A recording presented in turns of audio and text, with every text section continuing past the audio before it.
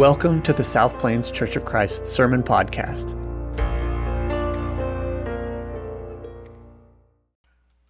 If you're a guest here this morning, I'm not the person that usually stands up every Sunday and preaches. Jim Brewer, who is our preaching minister, had the opportunity to spend some time in England with one of the missionaries we support there. In fact, probably right about now, if my timing is right, he may be taking his nap because he preached this morning. Is that right? Was it this morning that he was preaching? Preached there in England. And then he's going to take a little bit of time, he and Lisa, his wife, to have some vacation time, which we're excited for his ability to be able to do that. But we want vacation too, right? I mean, I get it's October 1st, and we're not that far away from summer, but as I visit with people, man, it's been a long fall already, even though it just kind of finished or started. See, I don't even know what time it is, okay? And so here's what I want to do. I want to give you a moment to take a little bit of vacation. And you can shut your eyes. I'll wake you up when I'm done with this exercise. But I want you to picture your absolute 100% favorite vacation place. It could be something that happened in the past, a vacation that you've taken that you'd love to go back. It could be that bucket list vacation that you dream about that you want to go to at some point. And I want you to just stop. And I want you just to picture that place. And as you're sitting in that place and you're hearing the waves lap up on the shore, unless you're a mountain person and you're hearing the birds and the trees and the wind blow through those trees, I want you just to stop and think, man, this is pretty cool. This is an amazing place to be. As you smell the salt water, or maybe smell the mountain air, as you hear the brook trickling down the mountain, hear the sounds around you, would you just take it all in for a second? Hey, here's the cool thing. You get to take anybody that you want to take or don't want to take with you. So you can imagine your kids surrounding you on the porch of that house, or you can imagine your kids back home. However you want your vacation to be. And since it's a vacation in our mind, guess what? All expenses are paid. You got a picture of that? You seeing that? Hey, guess what? Now's the time you're supposed to wake up, by the way. God did it. God created that image that you have in your mind.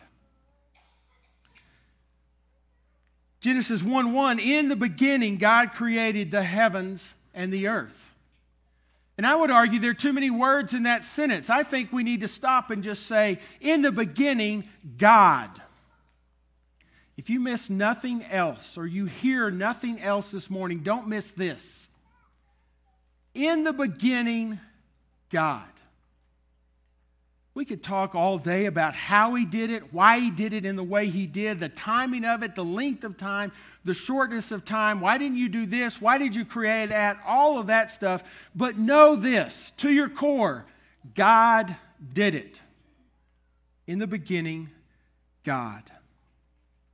The earth was without form and void, and darkness was over the face of the deep, and the Spirit of God was hovering over the face of the waters. And then we come to verse 3. And God said, how did He do it? He spoke it. Can you imagine the power that comes with that? Would you like to have that power? To be able just to speak something and it happen. Can you do that? I'd love to sit here and say, hey, I have the power to say turn into a brown podium instead of a black podium. And nothing will happen. I do not have that power, but God spoke and said, let there be light, and what happens? There was light. So two things. We're talking about the sovereignty of God, the one who created everything. By the way, when you create it, it's yours, and you get to be in charge of it. So like it or not, God is sovereign over all the world. He gets to make the rules. Second thing is his power, because it takes power to create what it is that he created.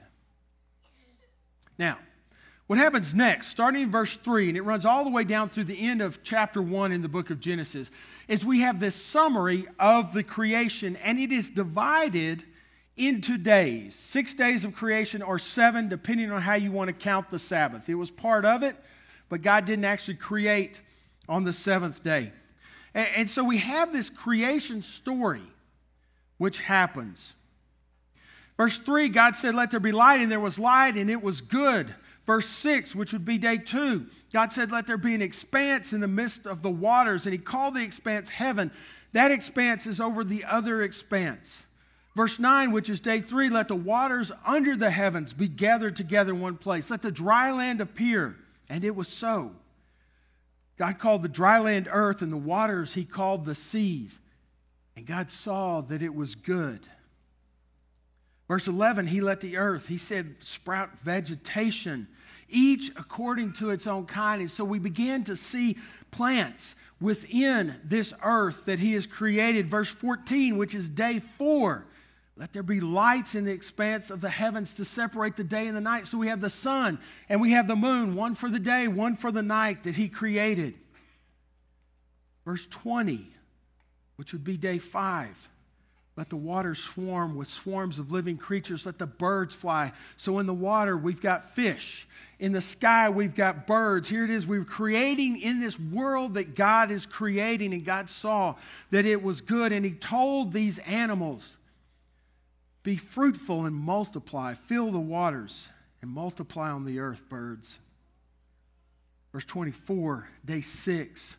He brought out the livestock and the creeping things and the beasts of the earth, everything according to its kind. And the Bible tells us it was so. What he said to have happen, it happened. It was there. It was good. And at the end of day 6, or after he's created all of the animals, he says this, "Let us create man in our image." And mankind was created. And so we have this orderly process that happens. Day 7. It's in chapter 2, verse 1. "Thus the heavens and the earth were finished, all the host of them. And on the 7th day, God finished his work that he had done. He rested on the 7th day from all his work." Verse 3, "So God blessed the 7th day and made it holy, because on it God rested from all his work that he had done." God rested, God blessed, and God made holy. He set apart this 7th day. Why? God was not tired.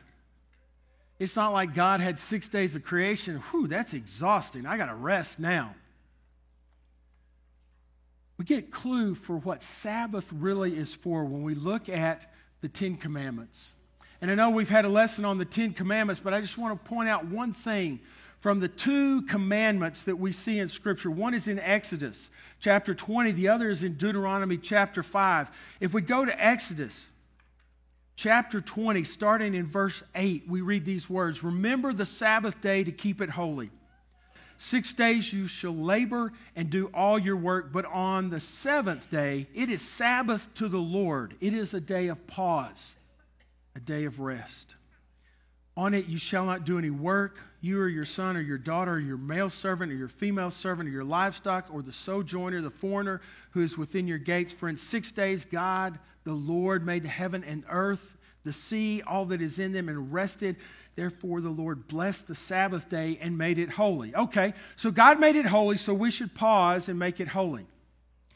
When we get over to Deuteronomy chapter 5, which is Moses recounting the 10 Commandments to the people. Literally what's going on is we have this moment in which Moses is looking into the promised land, and the people are going to go into the promised land. Moses is not, but the people are. And he says, here's some things you need to know. Oh, by the way, remember these 10 words of God. And so he repeats almost verbatim this command that we saw in the book of Exodus, in Exodus chapter 20. But then he adds this. Verse 15, Deuteronomy 5 says this, "You shall remember that you were a slave in the land of Egypt, and the Lord your God brought you out from there with a mighty hand and an outstretched arm. Therefore, the Lord your God commanded you to keep the Sabbath. Why do we keep the Sabbath? Because it is a reminder to us of what God has done for us. The powerful God who created the world, the sovereign God who is over everything. Now, I wonder if in Deuteronomy, if Moses is looking at these people and going, did you get yourself out of Egypt? Because they all would have had to say no. In fact, we were enslaved and crying out to God, God, hear us, please. Remember us. And God, we are told, heard his people and comes to their rescue with a mighty arm. And so we pause regularly to say all of the work and the efforts and the things that we work so hard at to do fall under the power of God who created all things and loves us. Sabbath is a reminder for us who is really in charge. And I hate to burst your bubble this morning. It's not you. And it's not me. It's God. God is the one who is sovereign. All right. 7 days of creation, if you count Sabbath. What do we learn as we go through these? If we had time, we could read each one of them. And as we read through all 7 days, and that's interesting to me. Why didn't God just create the world all at once? Why didn't God just say, you know what, today we need a world, boom, there it is. We're ready to go. And I promise you, it's not to avoid Big Bang Theory kind of stuff. There's an orderly fashion that happens throughout creation. Because God is a creator God. In the beginning, God created. But there is order in who God is. And so today he says we're going to separate the water above and the water below. Today we're going to put the sun in the sky for the day, and we're going to put the moon. Today we're going to make the fish and the birds that fly in the sky. There is this order. 4 things I think show up. That's the first one. That there is this sense of order and there is this engagement. In fact, we read all the way through that. It's the evening and the morning, the first day. That's a little backwards to us because the day didn't start last night at sunset for us. The day started this morning. For some of us, way too early perhaps. Some of us enjoy morning a whole lot better when it starts at noon, right? We start in the morning, but Jewish mindset was when the sun went down, that's the next day. And so repeated all the way throughout here, we see this, the evening, the morning, the first day, the second day, the third day. There's an order and a structure. Everything is done like it should be. Number 2, we see repeatedly throughout the creation story the phrase, it was so. Remember, I came back and I told you if I had the power to speak the word, or if I tried right now and I said, make this a brown podium, and it was not so. Why? I don't have that power. But it's interesting, all throughout the creation story, as if we need to be reminded, we are told, God said, let there be light, and what happened? It was so. God said, let the elephants be created, and what happened? It was so. God said, let's put the sea over here. And what happened? It was so. Who has the power to create the world? It is the one who is able to do something, to say something, and it be so. Last I checked, that's God and God alone. Third thing, we see the phrase according to their kind. 10 different times throughout the creation story. We see this idea of according to their kind, which comes back to this orderliness that happens as we go through the creation. I mean, let's think about this. What if mice were having baby elephants? Think about that for just a second. And I know you're listening to that going, that's crazy. Right, that's the point. It is crazy because mice have baby mice. And elephants have baby elephants. And pine trees have baby pine trees. Everything is according to its plan. There is order and there is structure. And everything is as it should be. That's the key of creation. God didn't create a willy-nilly world. He created a world in which everything is as it should be. And here's the fourth thing.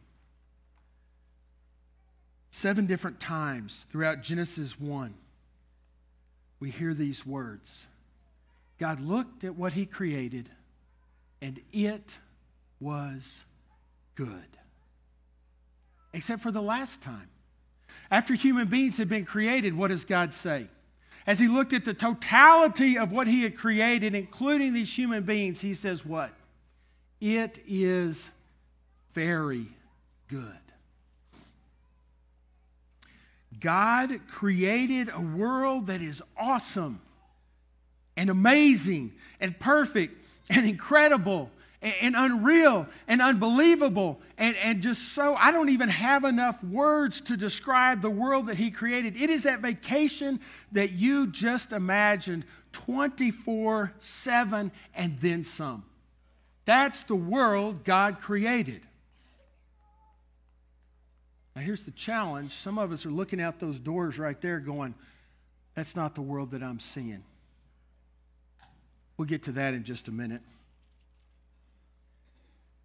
So, God's the God who created. It's God. It's all God. Creation is orderly. Everything is as it should or was as it should be.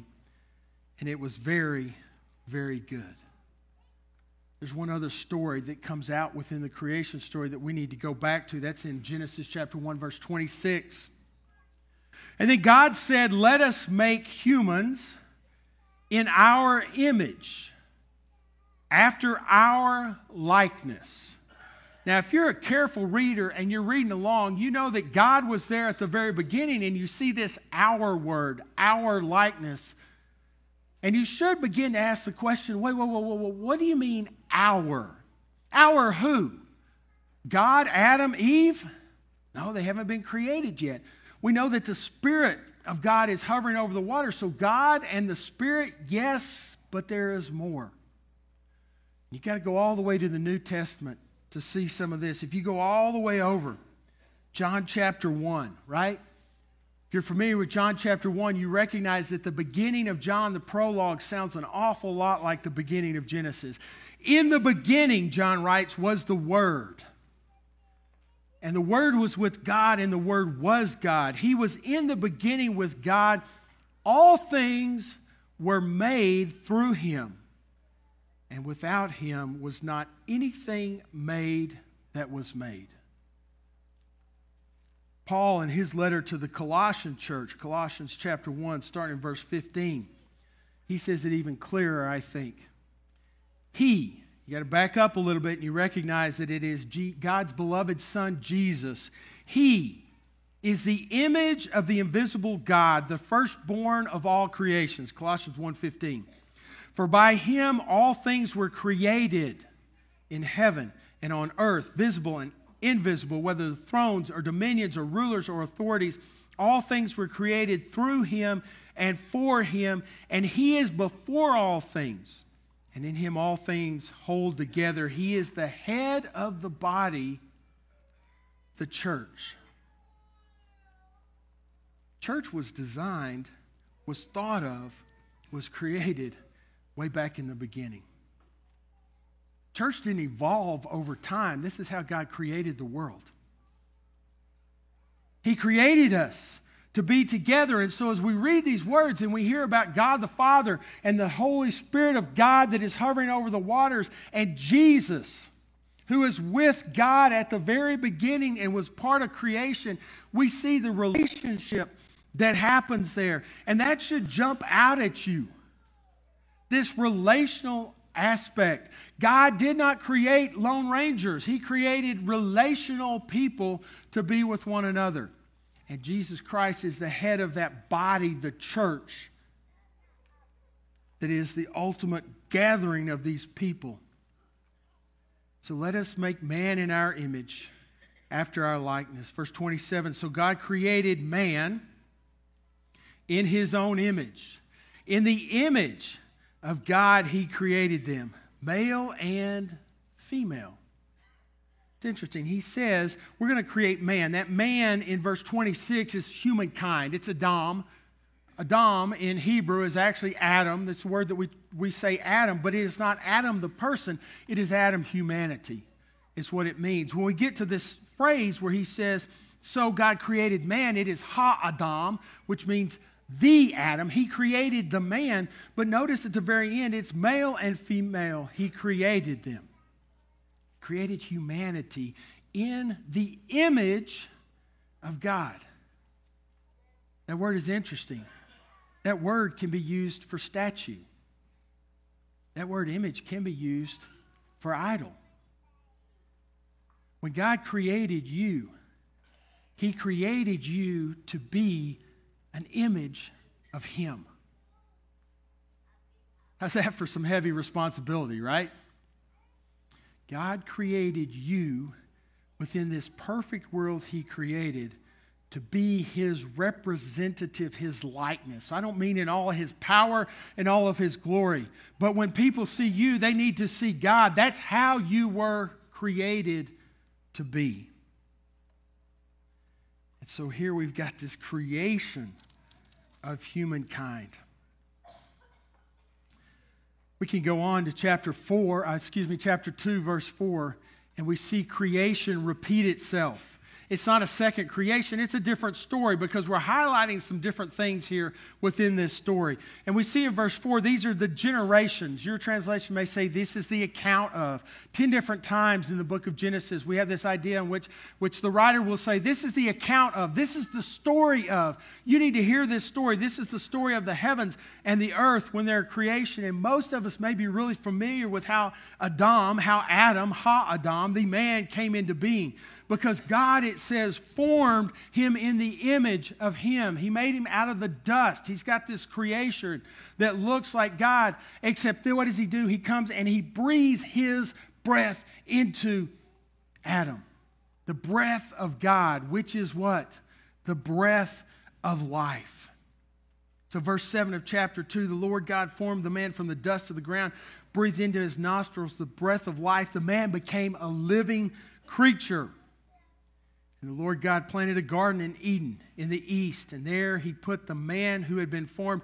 And listen to this, listen to the garden. And out of the ground the Lord God made to spring up every tree that is pleasant to the sight and good for food. We have this garden that is amazing to be a part of. If you planned in your mind an outdoor vacation, the garden was better. Sorry.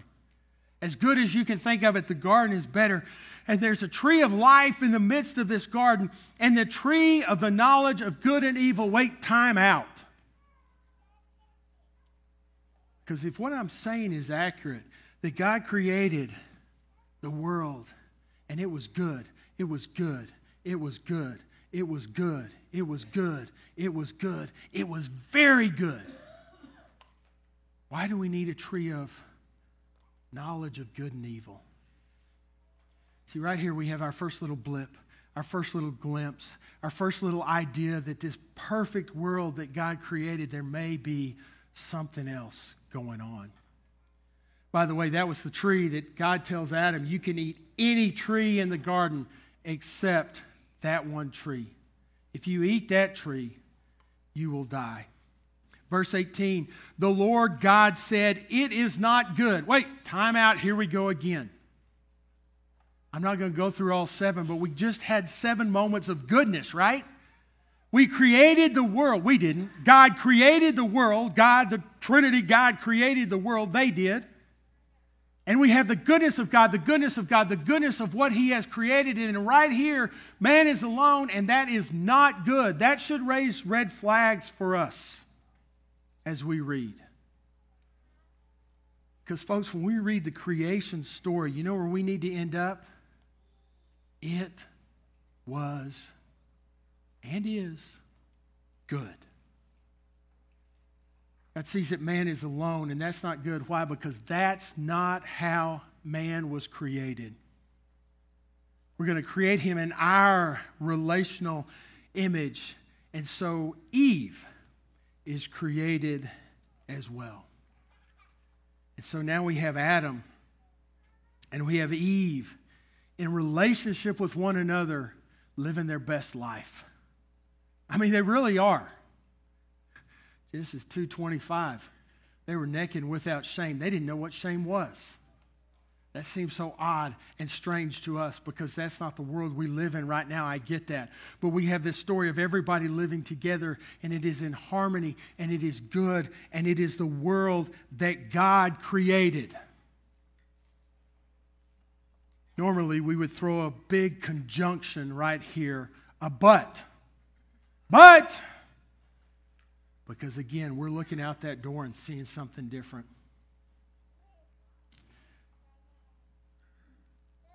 This world that we live in is not the world we were created to inhabit. We were not created to live this way. And I'm not going to give you the rest of the story. I could talk about our need for rescue, and that is 100% true. We need Jesus to come and rescue us.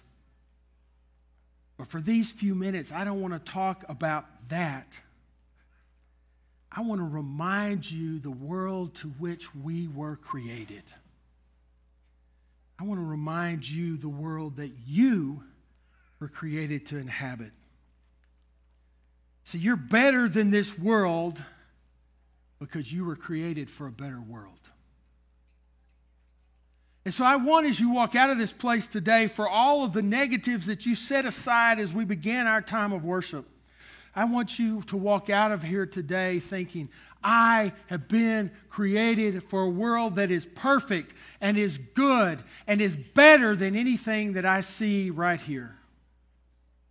And I want you to long and yearn in the same way that you'll work hard to go on a vacation. I want you to long and yearn to remember that world. When we get a picture of that world we were created to be in, guess what? Our movement becomes better. If all we see is the junk, we go nowhere. But when we see the world that we were created to be, we move that direction. I joked with Jim and I said, I don't get to preach very often. I certainly don't get to preach 2 sermons back to back. So I'm going to cover everything. He asked me, what are you preaching? I said, everything. We're going Genesis to Revelation. And so this week we look at the first two chapters of Genesis, the world that we were created to be in. Next week I hope you'll come back because we're going to look at the last 2 chapters of Revelation, the Alpha and the Omega. And we're going to say, where are we headed? Not this world. A world like the world that we were created to be in. This morning, I hope your longing is for a better world. If you got questions about what that looks like, if you're like tired of this one, like many of us are, let's sit down and let's talk. Let's figure out how we move from here to the world that we're supposed to be in, that God called us to be in, that God created us to be in. He created you to live in a better world. Would you look forward with me toward that world and let's move that direction? You want to talk about what that looks like, man, I would love to have that conversation. Others will be elders down front that can also have the conversation. There'll be an elder in the back behind the sound booth. If you want prayers, just outside this door, across the hall is a prayer room. If you want a time of more private prayer, let me really encourage you to be a part of that, to come ask the question, how do we get there? How do we get there? Because we'd like to share with you how you get there. Let's stand and let's sing together. Thanks for listening. To stay up to date on news and other events, visit southplains.org. We also extend special thanks to our countless volunteers who make all of our ministries possible. And remember, engage, lead, and celebrate others.